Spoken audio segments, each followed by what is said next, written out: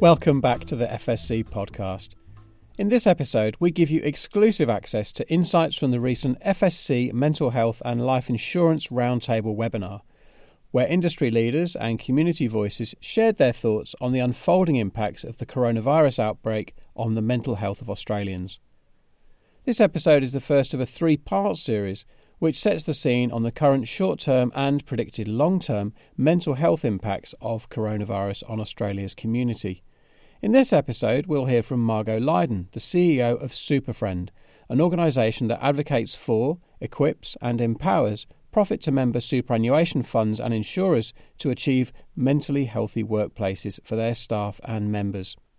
Here's Margot to tell us more.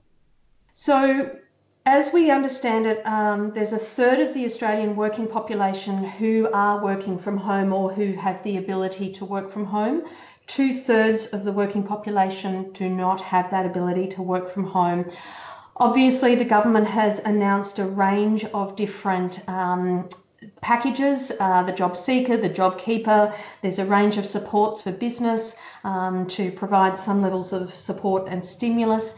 The healthcare system has pivoted very, very quickly to offering telehealth supports for people needing medical supports, and that includes psychological interventions as well. Safe Work Australia has announced and released today some guidance material for workplaces where people are still at work because there are questions for those workers if they do contract coronavirus. What are their roles and responsibilities? What's the employer's roles and responsibilities, etc. We at Superfriend have heard from many of our partners, funds and insurers and the contact centres that there is a substantial increase in the volume of telephone calls to the contact centres and a huge increase in the number of customers who are distressed, aggressive, very, very precarious in their mental health and talking about their mental health, the stresses that they're under. So I think we've got a particular pain point within this industry for the frontline staff at contact centres in particular, but other frontline staff dealing with employers and so on. From a mental health perspective, I know the word unprecedented has been used incredibly daily, momentary, overused probably, but I think we are in unprecedented times. We know from a basic human need that sense of belonging and connectedness is absolutely fundamental to our well-being, including our mental health. We're being asked to socially distance. I know that many of us in mental health world are talking about physically distancing and socially connectedness and trying to reframe the language that is being used so it is more inclusive about being socially connected. We are looking at a much longer term than perhaps initially thought, and that is having the ambiguity of that as well as the long-term nature of it is having significant impacts. As Sally mentioned, the blurring between work and life. We used to think about work infiltrating our personal lives, but now it's very much there's no boundaries, it's all blurred, and that has a whole raft of consequences.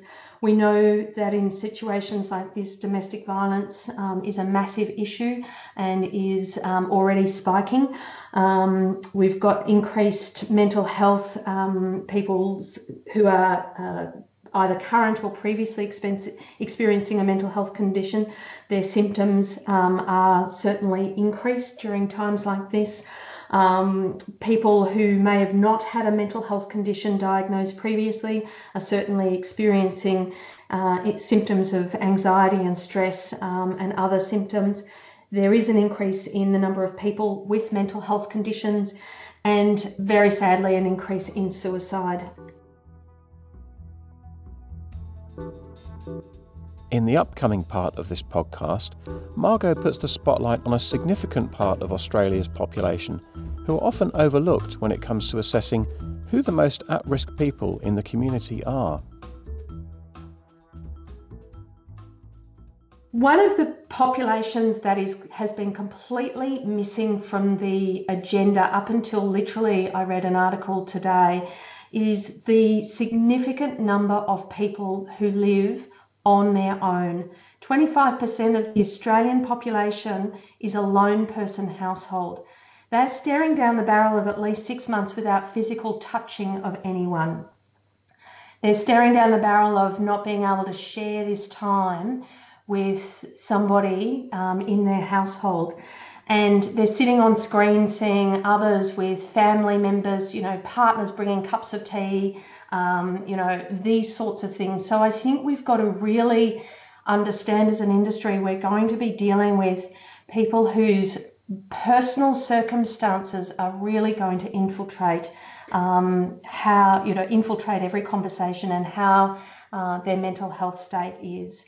We know that of the 2 million people living alone, over 55% are female, and that we know that that loneliness affects the immune system. So it's very often that you have increased symptoms of flu-like symptoms and the ability to get sick with other viruses. So I think we've got an opportunity as an industry to be talking to government about how could we potentially support people who do live in one-person households. From a long-term perspective, that forced isolation is going to be a really significant impact on people's mental health and well-being.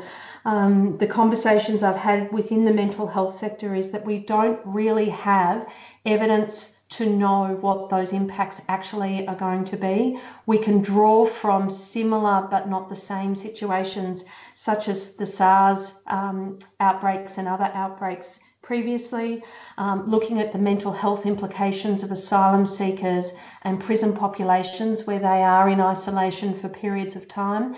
But the big difference between those and this situation is that this is whole of population. It's globally, and there is an element of we have no choice in this. When you do commit a crime, there is a way up in your mind as to if you get caught, as one example, as to know what the downside of that might be.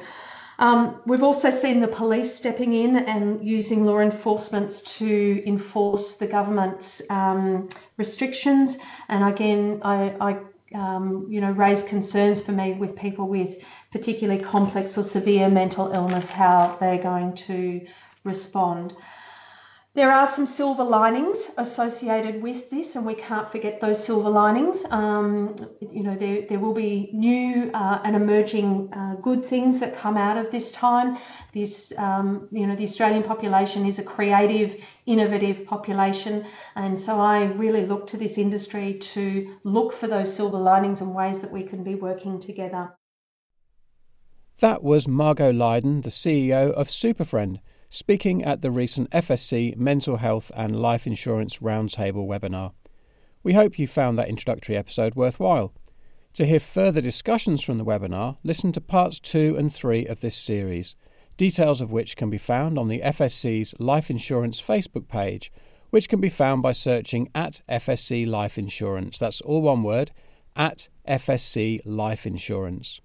And don't forget to like and follow the Facebook page while you're there. Links to references mentioned in this episode can be found in the related Facebook post. So, for now, thanks very much for listening, and goodbye.